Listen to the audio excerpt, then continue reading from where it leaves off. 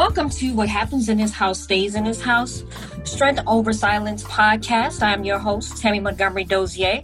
Once again, thank you for listening. I am very excited this week. I have the infamous Reverend Charles DeLoach. Please say hello to everyone, Rev. Hey, how's everybody doing? Good. Good. So the audience don't know who you are. So just tell us a little bit about yourself. My name is Charles DeLoach, Charlie, Chucky.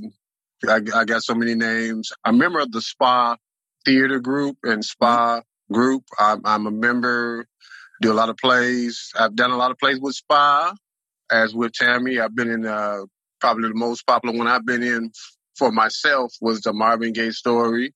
I'm a father of 4 children, also a grandfather. I'm an avid workoutaholic. I love writing, art. I love, positive things for the culture. And so I think that's about it. I mean, that's anything else you want to know? No, I think you have a lot going on and much more. But I do want to get into some stuff about you. I know that you are a minister. So how long have you been in the ministry? For close to 30 years. Oh, wow. Yeah. Was it something that you always knew that you wanted to do, or it just happened one day and it just overcame you, that was your calling? A little bit of both. I didn't really seek to be a minister, but when I was a kid, though, I used to see signs that and looking back in reference, it makes me know that that's what I was destined to do when I look back in retrospect. I used to see it, and I didn't know what I was seeing, and now it makes more sense. Actually, I was out in the streets doing my thing, and I got snatched up by the Lord. That's if I can put it plainly. I was doing my drinking and partying and womanizing, and I got I literally got sat down by God and said, "This is what you're gonna be doing." And he said, things happen, events, and I knew he called me at that point. Did you ever see people after that like they can't believe that you changed or whatever, knowing you from back then to what you are now? Absolutely. One of my best friends, actually, one of my best friends, when I first did it, he's like, "Man, this can't be happening. This ain't true." And for a long time, we haven't really, hung out since that day. Oh, wow. Yeah, because he was one of the guys I was out there with. Even people now, I mean, they're a little surprised. Because even though, I had my stint out in the streets and with the wild stuff, before then I was a staunch introvert. I was, okay. I came out in my adulthood almost, pretty much. I started blossoming after I got out of high school and came out with a bang. So yeah, a lot of people, due to my being an introvert, and then actually after that, getting into the party and getting to the heart, on both sides of the table, people, really didn't believe. Yeah, I'm sure. So, like with everything now, I was watching I don't know if you saw the last Stellar Awards, and I was not watching the Stellar Awards now, and and then thinking about how it was back then. Do you think that we have moved into a better way of doing things, or do you think we still need some of that old school? Because at one point when I was watching, it was almost one of those things. It's hard to tell the videos between the worldly videos and the Christian videos. I even know some people that were watching like, whoa, what? And they don't go to church. They couldn't tell the difference either.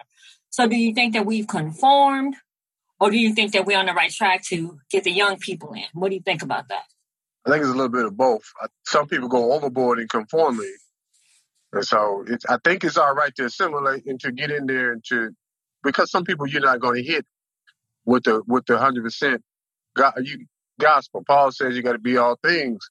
And so I think to the certain point, you can't just stay old school and think you're going to get everybody, because you're not. Right. I think there has to be a part of it where they can latch on to, but without going too far, without being them 100%. I think we can't, we have to conform just a little bit. But not, I mean, I like groups like Commission and all those guys, they were hitting it with music that really hit, the windings and all that. Yes. And even some now, Dietrich Haddon, some of those guys, they have the music that transcends. But yes, then you got to know that I think you still have to know. And I think you can be subtle, you can be subtle and then it'll still hit people. I think you don't have to go 100%. So I do believe that there's a certain point that you can't go over, even though you have to hit them. And I think it's like deep cut, you go undercover. They show these movies where cops going undercover. And there's a certain point that they can go, they have to go into before they become a criminal themselves. That's true. You can't become that criminal. You have to get to that point. And the gospel is the same way. You have to get to the point where you're not worldly, but you hit in the world. That's what I think.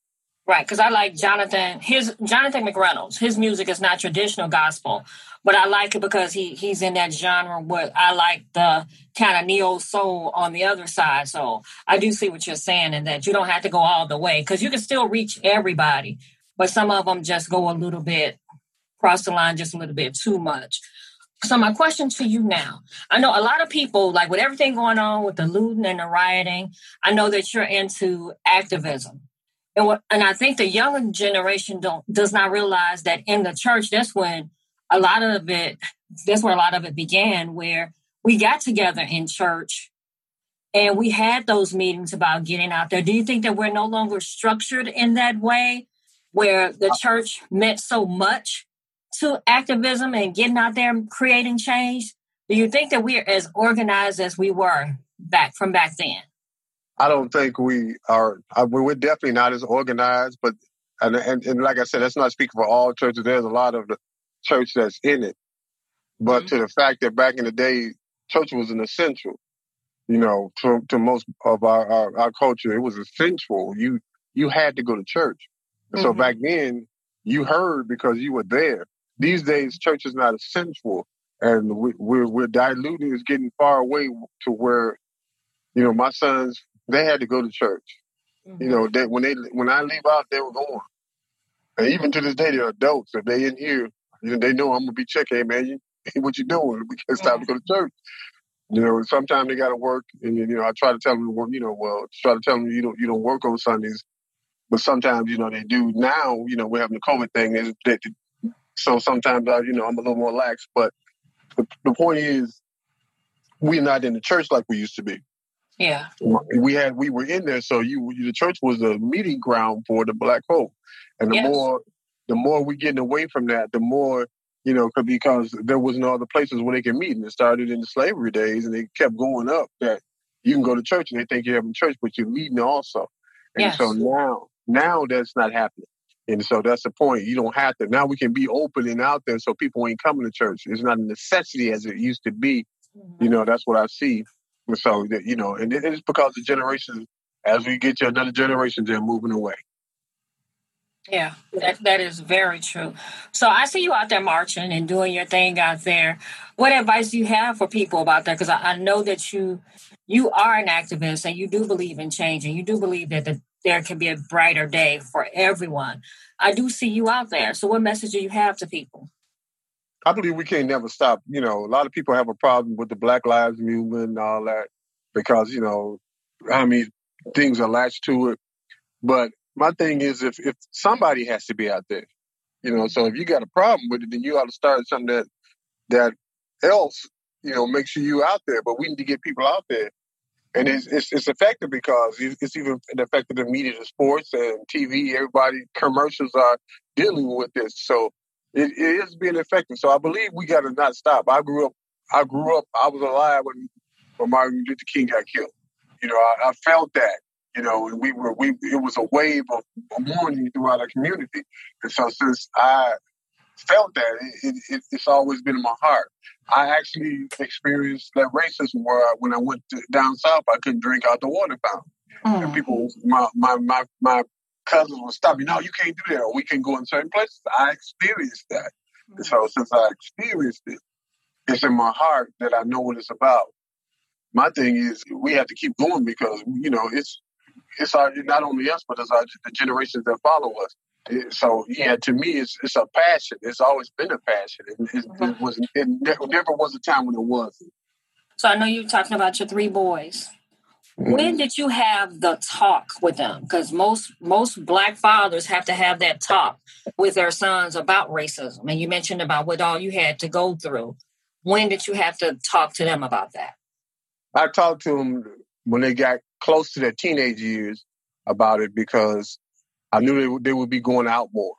I knew that they would be hitting the streets, and I knew that they would encounter it. So, but early on though, even before that, when they were little kids, I would show them like whatever that cartoon was about Martin Luther King when a boy went back in time and met young Martin. I would show them shows like that. So they got an understanding early on. I would show them Roots and explain it to them. I would show them all those shows. And they got an understanding when they were little kids, first of all, that it was such a thing. And then as they got older and was getting ready to go out in the world, I would then put in their heads, like when pre-teen, hey, man, this is the kind of world we live in, and this is what you got to watch out for. And it's sad, I explained to them. So I told them pre-teen, but I prepared them with little show, movies and about the situation even back in the day. And I made them watch PBS Civil Rights documentary. Yep. Okay, good. So what you having the three sons and the things that have happened with George Floyd and Ahmaud Arbery, Tamir Rice, Botham Jean, just to name a few names. How does this affect your everyday life as well as your sons? Every day. It affects mine. And even before this happened to Botham Jean and all those guys, this has been happening for a long time. I've always had this in my mind that this could happen, especially going back to Rodney King and all that. So I've always, when my kids leave out the door, I'm always, prayerful. I'm always thinking, telling them to be careful. And that I had that in my heart that, this is a time where we even just walk out the door and they don't have to do anything wrong if something happened to them. So it's always affected me.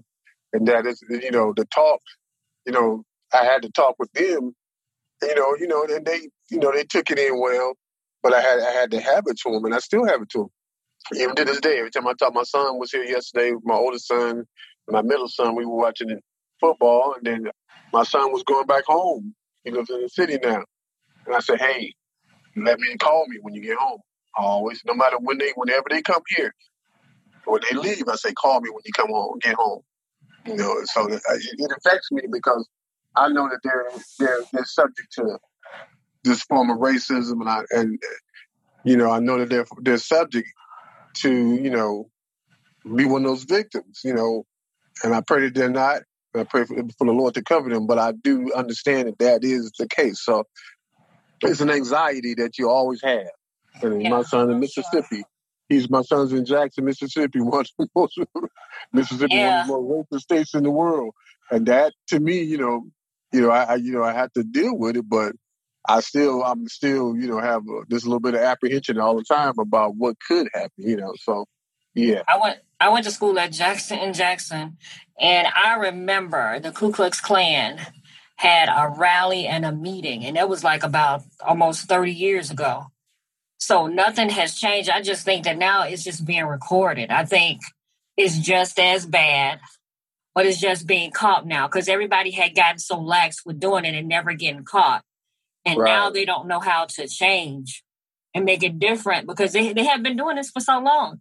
And I think some people are racist and don't even realize that they are as racist as they are. It's just so normal for them.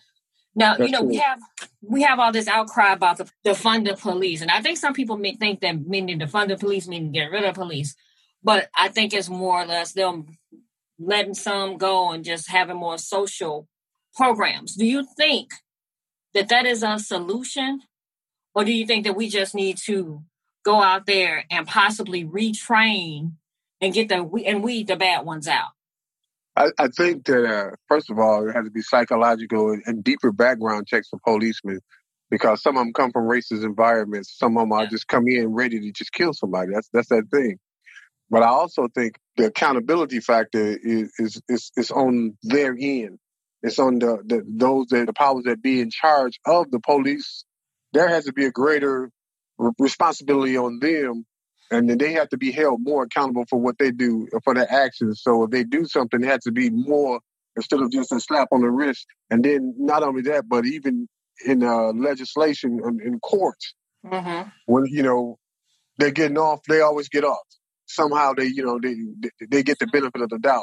Those things have to be fixed in the institutional. And then the other thing is, like I said, they have to be to the point where the cameras are a necessity and they cannot take them off. They cannot touch them.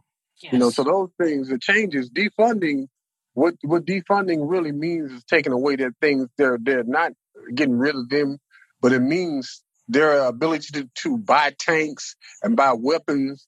Yeah. They're able to buy military weapons and stuff like that. That's what defunding really means, is going at that. That's what it's stopping. Not stopping them from being policemen and having guns, right, but it stops them from going overboard and focusing on killing people with what they do. They focus on buying these they got mass weapons of destruction for the police. And then they get, so it gets you in that mold. So the trained to kill, that's the problem. They kill. They have to be held accountable if they're overboard. And that's what I think. Yeah, and did you see with these 2 officers that got shot in California? Uh-huh. And the anger of the people, I had never seen that before. They were so angry, they wouldn't even let the ambulance get in to try to save these officers. So now it's like a us and them. But I don't think people realize, what about if something happens to you and your family? Who you going to call? Right. Well, I think you have to have police, but like I said, they have to get it right. It's going to be a process. It's not going to happen overnight. I think the thing that happened in California was, people are getting tired of, I think what happens is the bad cops are making it bad for the good cops. That is very true. Now, everybody, especially black people, they see policemen as their enemy because policemen they're putting that's what they're appearing to be. They're putting up, they're fostering that image. And so when they foster that image, you said it, you make it dangerous for those guys like those guys in California. That's probably, and the sad fact is it's probably going to keep happening because people are getting angry and looking for ways to get back. And when courts are letting them go, courts are letting them get free with that stuff, then people are like, well, hey, we got to make a stand. And that's where that's where it's going to. And now it's going to be like a civil war between police and the community. But they're causing that because when they go overboard, do the things that they do, it's crazy.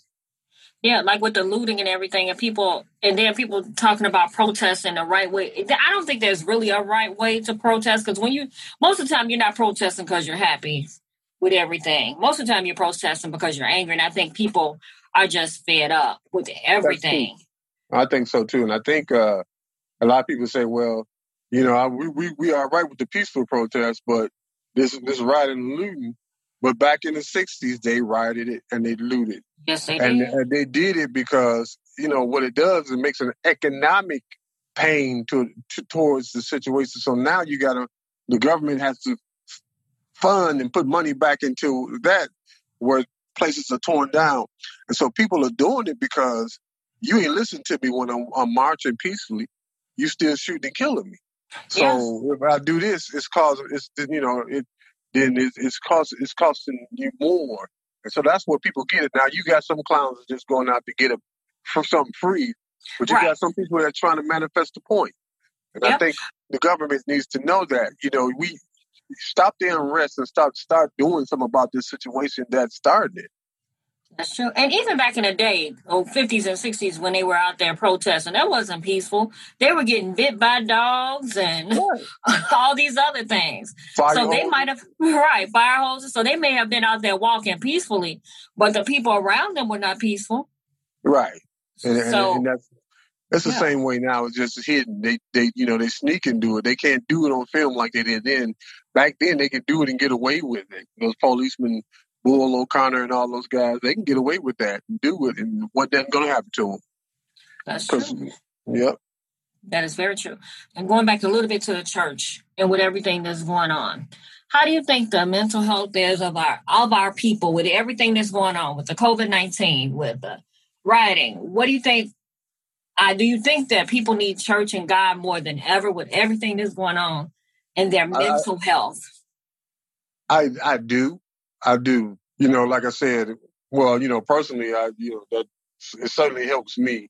And God is real, and so when I come to God, I don't have the fear that I would have, even though I don't have the fear, because I got Him. There's still, and we don't understand that there's still a built up anxiety in all of us. I think that, like, even though I trust in God and I know that He's going to be there for me, I still know that, when I leave out, there's this world, there's things going on, there's this disease, I'm stuck. Whether we know it or not, it affects us not to go in the house, and it affects us not to even go to church. Yes. So there's some things that stops us from being as free as we want to be, and that right there is an anxiety. We might not feel the effects of it, but it's the inward anxiety that I think it affects. It messes with us mentally. It does. And sometimes I find myself not having nowhere to go, and you get tired of playing your songs. You get tired of little working out. Sometimes you get tired of watching. You want to venture somewhere to a social event, but there is no social event. And so the thing is, yep. So there's some anxieties, and so you definitely the church, but I still think the church is viable. My church right now is not we're not having service because of the virus. We'll wait and see thing until things get better. But then there's some churches that I go to, like my son's church. I go there sometimes, and when I go, there's a release, and I leave feeling better. I've been fed somehow. So right. It helps definitely. Thank you for that. So, as a release, I know you used to do theater stuff and the singing and being Marvin Gaye. How did you get started doing that? Well, I got started in the theater. So, and it came from actually the churches. I get blessed by the church and all things. I've always had an interest in theater, and I did a little bit in college and all that. Because, and in high school, I did a little bit. But then it wasn't a lot. But then I was in church, and through my singing, this lady at the church said, "My son's got a theater. I'm gonna give you his name." That lady was Sister May Wilkins, Mother May Wilkins. That's what we call her. And then so she gave her son, Pastor Mike Wilkins, my number, or somehow we got in contact. He said, I don't remember which way, but. And then next thing I know, I was on the reading for his play. I'm expecting to come in and do a bit part, do some singing, and just be a part of the production. Okay. Next thing I know, I was thrust into the lead role. That sounds right. I was like, wait a minute. All right, well, yeah, let's do it. I'm game. And so that when I got into it, a lot of people back then, people would hit the theater very hard. I mean, when we sold tickets, everybody came. It was we were packed, and we had to do the show over again. He did it again. Every time we did it, we had a full theater, and so it was good. And I enjoyed myself so much, the singing and the acting that, that's how it started. And so, wow, you've been doing it for a while now. Yeah, I've been doing it for a while. And I'm gonna say that probably had to be maybe 10 years ago when I initially started. Yeah, maybe more. Well, that was in about 10, I think. So you're also a writer. You're in a book. What's the name of the book that you're in? The Power Within? Wait a minute. Yeah, that's The Power Within. I'm in that one. I know it's okay. Yeah. Okay. That's by the same, it's by the same person. Right. Pastor Mike Wilkins, is with the writing and everything. Writing, acting. I've gotten into writing because even writing help him write with the play with the Spock. Yes. Creative, we do that. So writing and plays and the poetry and stories in the book and helping out with the Spock career when we come together as creatives and we sit down in the group and write these plays. I know. So it's amazing what we come up with. It's a beautiful thing, and it's the creative. That is my biggest high. I think is being creative. So do you have anything upcoming projects? Anything that you're doing in the future? I know it's COVID, but people are still doing things out there. Anything you're about to do? Well, we're doing this, and you know what I'm talking about. We're doing this. The play, the virtual play. Virtual play online. The Death of a Side Chick. Yes, on the that is the 25th of September. That's next Friday, actually. Next Friday, and it's going to be kind of hilarious. And it is. It's a whodunit, and it's for people to get on and check it out and try to see if they can figure out whose hands were dirty in the Death of the side. Yeah, it is definitely hilarious. So I want to thank you for being on my show. So I have this last question that I ask everyone. And I want to ask you, when it's all said and done, what legacy do you want to leave behind?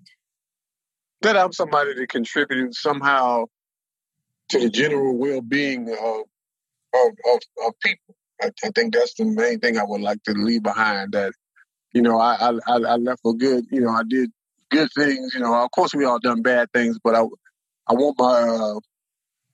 I guess I'm saying it like Martin Luther King said.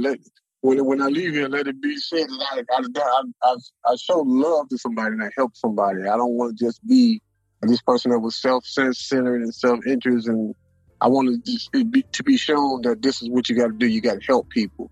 If my legacy had to do anything, it's just that when I needed something, he was always there. He was there to help me if he could, and that's what I would like it to be. That I'm here for people. Well, beautiful. Thank you again, Reverend Deloach, for being on my show. Again, thank you for listening to What Happens in This House Stays in This House, Truth Over Silence podcast. I'm your host, Tammy Montgomery Dozier. I can be reached at www.connectedbyloveconsulting.net. My email is tammym@cblconsulting.net, and my phone number is 773-251-5537.